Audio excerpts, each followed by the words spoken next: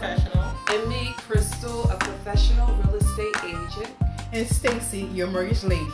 And we're here today just to talk about what lenders look for when you shop for a home. So, Stacy here. We finally got Stacy here. Honey, we missed you. Yes, missed you guys too. Yes, honey, because we had a lot of Stacy questions. Oh, my gosh. Yes, we did. And, our listeners out there, some of them are first-time home buyers. Right. And we just wanted to, educate them on what to look forward to when purchasing their first home. And there's some people that already purchased their home, but they just want to know a little bit more about the process. Awesome. So we're just going to get right into it. So, lenders, okay, what is the difference between interest rate and annual percentage rate? Because I know people get that mixed up a lot, especially me. Like, I look at my credit card and be like, all right, so this is, and that's completely different with a mortgage, right? Exactly. It's totally different. So the interest rate, so you're all giving a loan amount. So let's say your loan amount is, you're borrowing $100,000. Well, with that loan amount, it comes with interest rate. There's a cost to borrow that $100,000. So that's your interest rate. Okay. So you can have a annual percentage rate. Annual percentage rate would be the cost along with the fees to give you an actual interest rate. So it's the APR is what that is. So it's the cost of the fees. So if you add the cost plus your discount points, closing cost fees, that gives you your APR. Okay. So when it comes to a pre-approval, so when they come to you, the client, and say, hey, what's my rate for this pre-approval? And I'm going to say, what's your credit? Oh, wow, okay. That's true. That's real talk. That's real talk. Because ultimately, your credit determines what your interest rate's going to be. That is true. So if you have great credit, whatever rate's on the market today is the rate we're going to offer you. And what do you consider a great credit? So great credit for conventional could be a 680 or above. Okay. 660 for conventional is normally the lowest tier for conventional loans. But for FHA, it could be a 640. FHA is very lenient when it comes to credit scores. Oh, okay. Cool. And can you describe the difference between a FHA for our listeners and a conventional loan? Yes. So FHA loans require 3.5% down. It's a government-funded loan, so which means that your requirements or the investor's requirements are a little bit more detailed than it would be for a conventional buyer. FHA is really geared to help your customers buy a property, and they make sure that the property is in good condition, and they give you the best backing on the property and your loan. Okay. So conventional is a little bit more lenient when it comes to what they request from the real estate agent and the appraisers. So the appraisal might not ask for chip paint to be repaired, where FHA will. FHA might ask for the banisters to be stable. Conventional doesn't care about your banisters. Conventional cares that you have a roof, it's not leaking, it's in sound condition, but the little minor stuff they don't really care about. Okay. So I got a question. So this is personal experience, right? So I had an appraiser come in my home when I first purchased it, and the seller had to change the shower head. Now, I thought that was like a cosmetic. Why did the appraiser want them to change shower head? But great for me because as a buyer, hey, that's something I don't have to replace. So I think the shower head might have been leaking, maybe. So you know how it has a constant drip because that's wasting your water. So it must have been something wrong with that shower head because you could have a standard shower head, right? But there must have been something going on with the water coming out the shower head. So that might have been a problem. Because I was like, okay, they're going to give me a new shower head. Okay, that's fine. Exactly. I was going to replace it anyway. Exactly. And I had a conventional. Okay. You had a conventional too? Okay. Yeah. I didn't remember. That's why I was like, okay. Wow. And mind you, this particular, my property, I didn't ask for an inspection. Right. So I was just like, okay. Well, thank you. Thank you. That's more bonus points for me. Exactly. Thank you. But, so number 2. Yeah, let's go back. Matter of fact, I have another question about that. So part 2, right? About the interest rate versus the annual percentage rate. So, okay, so you said that, based upon their credit report and the credit score, that whatever the market rate is at that time. So, how long is that pre-approval good for when it's predetermined interest rate? Like, when does it expire, pretty much? So, a pre-approval lasts for 30 days. Oh, okay. But a credit report lasts for 3 months, right? 3 months. Okay. 3 months. Now, we say 30 days because we want to make sure that you didn't go out and do any shopping. You're not applying for all these mortgages at one time. Credit cards. So, so we want to make sure every 30 days you're doing right. We're not re-pulling your credit. We may do a soft pull, which doesn't affect you at all. Or we just, we'll contact the credit bureau and say, did anything happen differently on this person's credit? And we'll extend it up until 3 months. But 3 months is the standard time that any mortgage company can use a credit report. It expires after 3 months. Oh, wow. And then you have to re-pull the credit. So like when you do new construction, we pull it. I don't pull it again until I get close to the closing date because normally new construction takes about 6 months. Right. Yeah. So it's only good for half of that time. Oh. So you have to re-pull the credit. That's something I didn't know that. I didn't know, especially for a new construction, because I thought that was like a different ball game. Like, we're more lenient because it's a new house. No, that's right. So it's the same thing. It's the same thing. Yeah, still have to re-pull it. Okay. So the next question will be, because I know you answered about the credit score. How much income do I need or a client need to qualify to purchase for a house? Well, that's a good question. That's a very broad question. And the reason why I say that is because I don't know how much income you make. Your income and your debt determines how much house you can purchase. Right. Yes. Yeah, so if you don't have a lot of debt and you have a lot of income, you can qualify for a lot of house.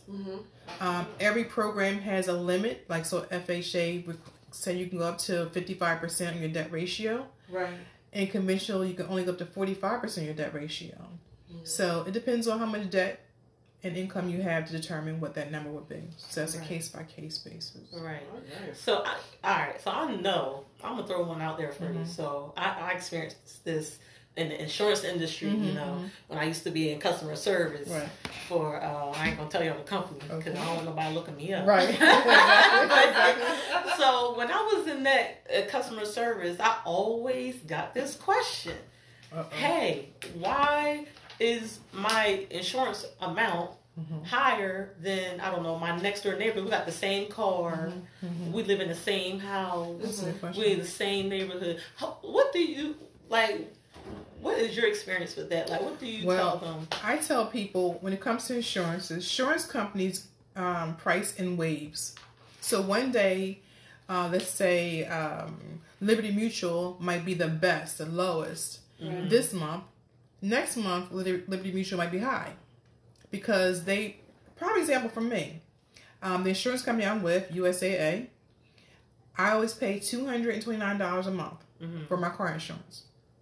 The next month, I get a bill for $559 a month. Right. So I call them. They are revamping their system, and I had to pay for it. Wow. Really? For 3 months, they kept saying they're adjusting it. So they finally adjusted last month, and now my insurance is now $339 a month. I said, okay, because everybody was giving me that same quote. Right. But they gave me back some of my money, not all of it, but I got a lot of it back. But that's how insurance companies come. One day they're perfect, and next day they start adjusting. So you have to do your homework. That's why I tell people to always shop for 3 insurance companies. Right. And that's the same with this. And you don't have to stay. You don't have to stay with the insurance company. When things change, you change. Exactly. And that was pretty much my segue, like for mortgages, right? So when a client comes up to you and says, hey, how come I'm not approved for $400,000? My neighbor was approved for $400,000. We have the same exact credit score. We got the same job. So what factors could have prevented them from getting that $400,000 like their neighbor? Because I don't know what kind of debt. Your neighbor might not have any debt. You may have a bunch of student loans out there.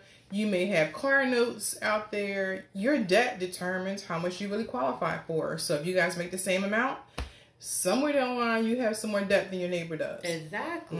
And I try to tell clients that, like, well, listen, exactly. Your neighbor is married. You're single. Right. That's different. Not two incomes coming in. And then on top of that, like you said, debt. How much student debt do you have? Right. Did they play it smart and pay it as they were in school? Did they have like a work study type program or whatever? So it's a lot of factors that can key into that. Just because you have the same job and car does not mean, you guys, you can get the same loan amount for a mortgage. Like I have a car loan. Your neighbor has a car loan. Her car loan is $250, and your car loan is $550. There's a big difference. Yes, it is. Okay. Yeah. That was good. That was good. I like that breakdown. So I'm trying to see because we already really talked about the credit score and how much to qualify for purchasing a home. Now, I guess this kind of goes with the last question Crystal asked. How much should a buyer save for a down payment plus closing costs? Like, what's the roundabout? So for FHA loan, it's a case by case, state by state situation. So, for example, in Philadelphia, let's just say, closing costs in Philadelphia is normally 6% of the purchase price, right? That's normal. FHA, their down payment is 3.5%, but you have your closing costs. Closing costs in Philadelphia is normally 6%. That's what you really need. In Delaware, a little different. So, closing costs in Delaware might be 4.5% for first-time home buyer. And our down payment for FHA would be 3.5%. So it depends on what state you live in. That determines what your closing cost is really going to be. Jersey's closing cost is really cheap. Really? Really cheap. I'm not sure. It's much cheaper than ours. Really? But their taxes are super high. I heard in New Jersey their property taxes are like astronomical. But the houses themselves are like, let's say a 3-bedroom, 2. Like, I saw one, it was like a 3-bedroom, 2 bad situation. It was only like $150,000. I'm like, that's it? This is a nice house. But then when I saw the taxes, I was like, oh, okay, that's why. That's why. But, okay, so. How much assistance can a FHA and conventional can get for seller assist? So FHA, you can get up to 6% towards your closing costs. And conventional is up to 3% towards your closing costs. Okay.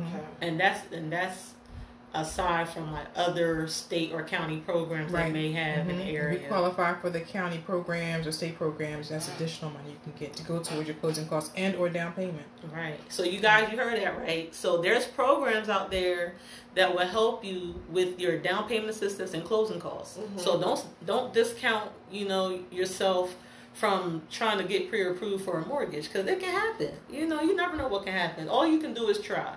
That's right. That's all you can do is try. So we just want to encourage you guys to, just step out on faith and, go for what you want. If you want that house, honey, do what you got to do. You know what you got to do, We don't really have to tell you the basic stuff, Exactly. you got to get your credit right.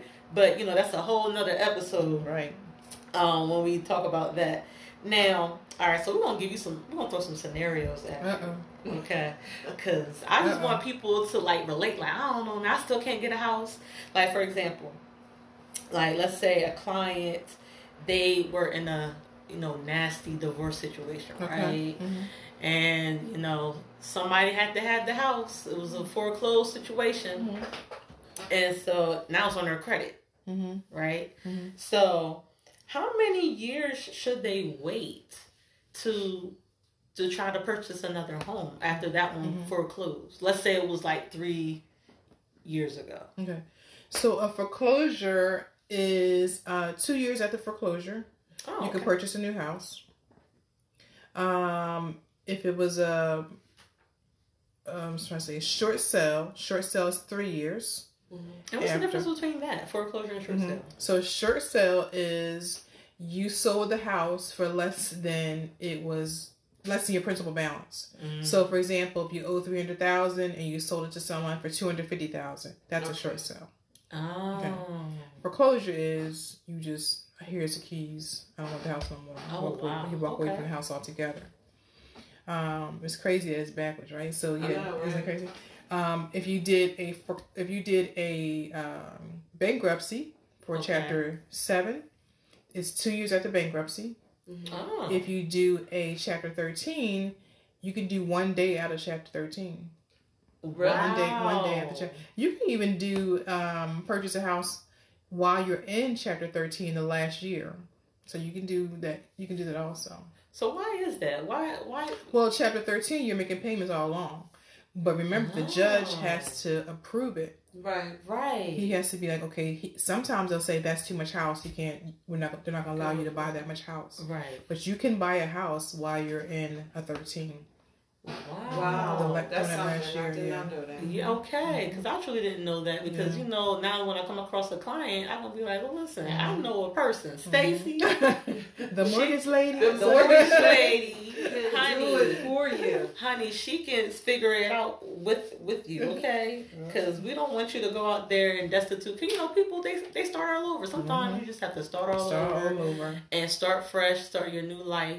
And that's great that Stacy mentioned that, because now it's like you don't have to wait 10 years like what they used to say. Like I used to hear you had to wait 10 years before you can even make a move. Exactly. That was back in the day. Not any longer. How important is employment? So what are you looking for if someone just got a new job? Also, how is that important in nursing?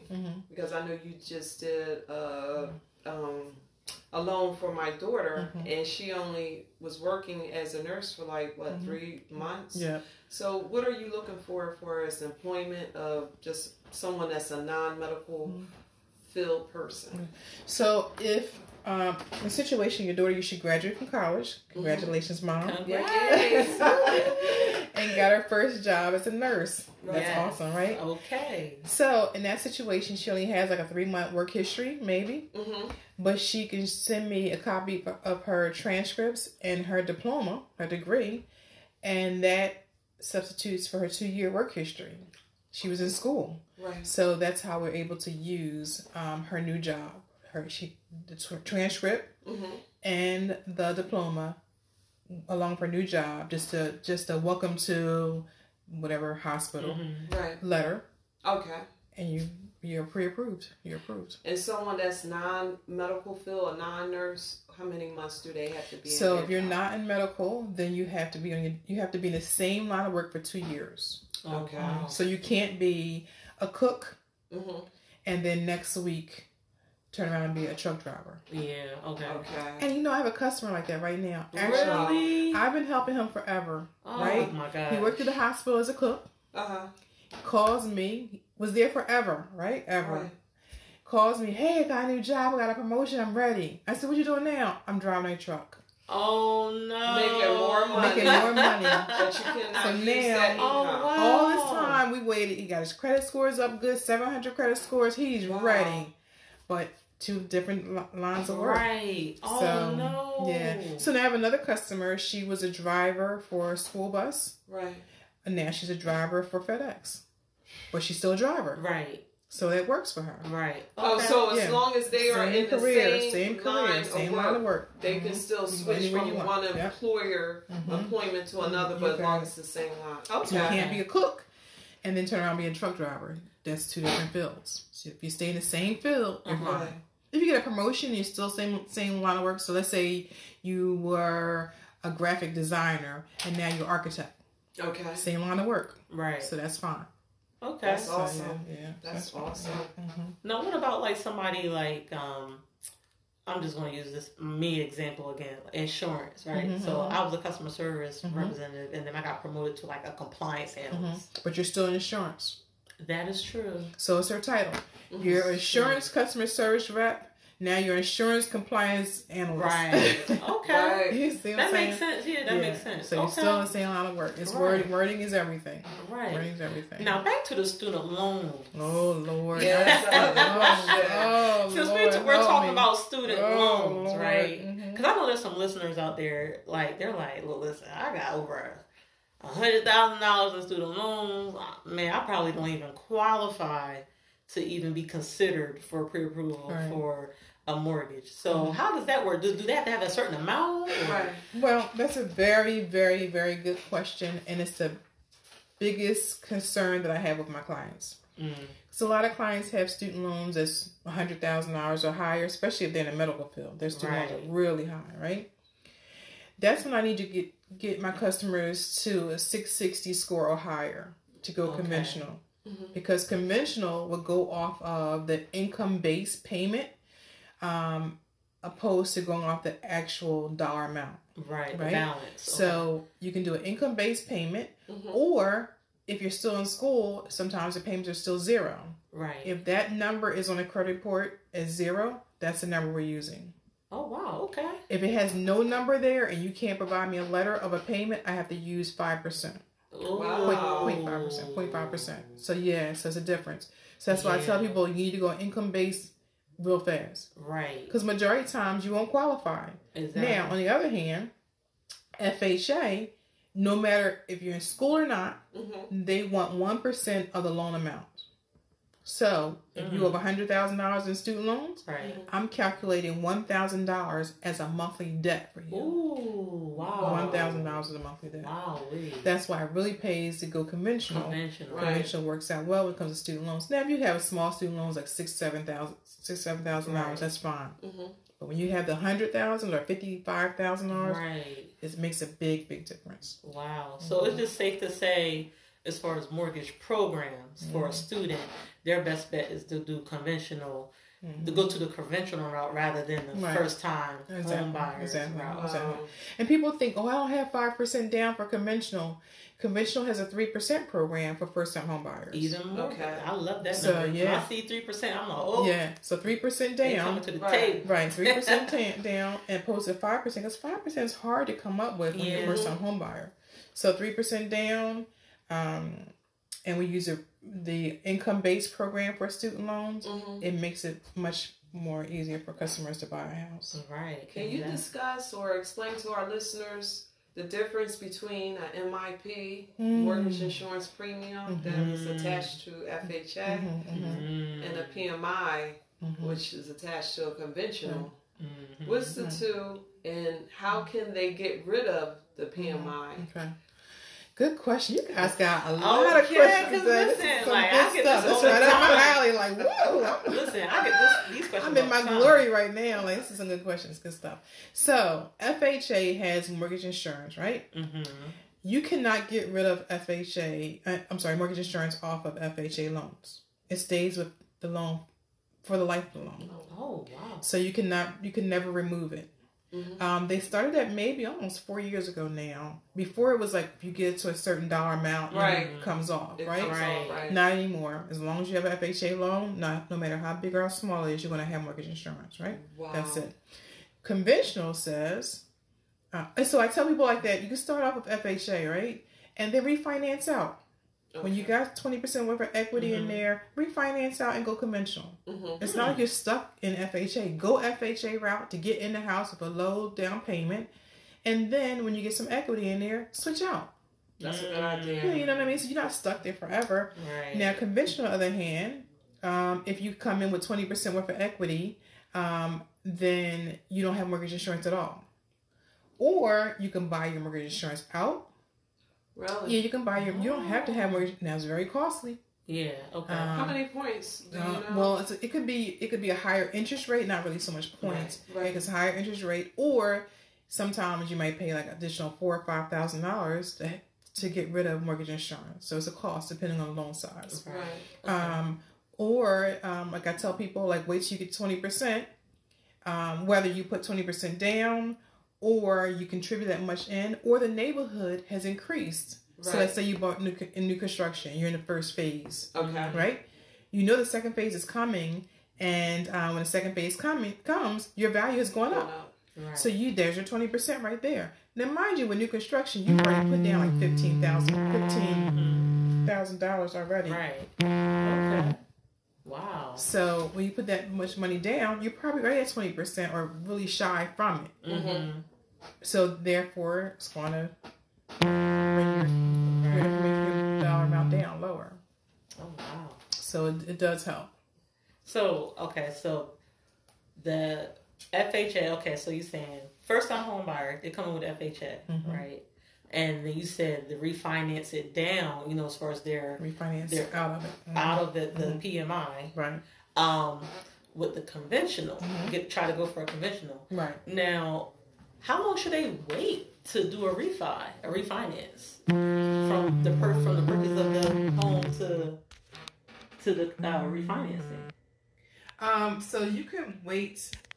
Well, it depends on how much you put in. It just depends on what the neighborhood's going for and how much you put in yourself. Okay. So sometimes to refinance, you could, if the equity's there already, you could refinance within 6 months. Oh. So if you want to do a cash out refi, because you can do a cash out refi, you have to wait 1 year to get cash out. But if you want to do rate and term, you can pretty much refi within the next 30 days or less. Okay. Just rate and term. Gotcha. Okay. But cash out is different. Right. Okay. Awesome. Great. Well, you know what? Those are all the questions that I had for Stacy. I know it's going to be a part 2. Okay. Because, you know, we got to cut this down, you know what I'm saying? Because I don't want to lose our listeners for, you know, too long. But thank you so much, Stacy. No, it's awesome. Great questions. Great questions. Okay, because you know we're gonna come with the hard hitters next time. Because I know our listeners out there are gonna want to know, like, hey, you know what? She didn't. I need her to touch more on this. Right. So if y'all think Stacy or I or Crystal need to address something that you want to understand, just hit us up by email at homesandloans920@gmail.com, and you know, just submit something. We might even put it on the air, you know, or you can leave us a voice message on the Anchor app platform. And what we do, the next episode, we will play your message as well as answer it. Also, you can hit us up on Instagram. My Instagram is PS_Crystal, CRYSTALG at Instagram. All right, yes. And Stacy, where can they locate you on IG? On Instagram, I am Stacy, STACY, no E, _mortgage lady. So that's Stacy, STACY _mortgage lady. Yes, and if you have a Stacy question, that's the person you need to go to. Okay, if there's anything mortgage related, lending related, y'all need to go to Stacy. And like I said, we'll put on the air because it's like one of those questions a lot of people are asking. And you can catch me, Tiara, at Tiara, TIARA _RealPro, which is REALPRO. And you can direct message me, and I will also keep you guys updated on, you know, what's out there, and also keep you updated on the podcast as well. So that's it, you guys. Yes. So until next time. And listen every Wednesday. Yes. Every Wednesday we will have a new episode. 11 a.m. Yep, on 11 a.m. on our Anchor platform, or you can just go to one of our Instagram page. Spotify. Yep, Spotify. Yes. Spotify. I feel so giddy. Like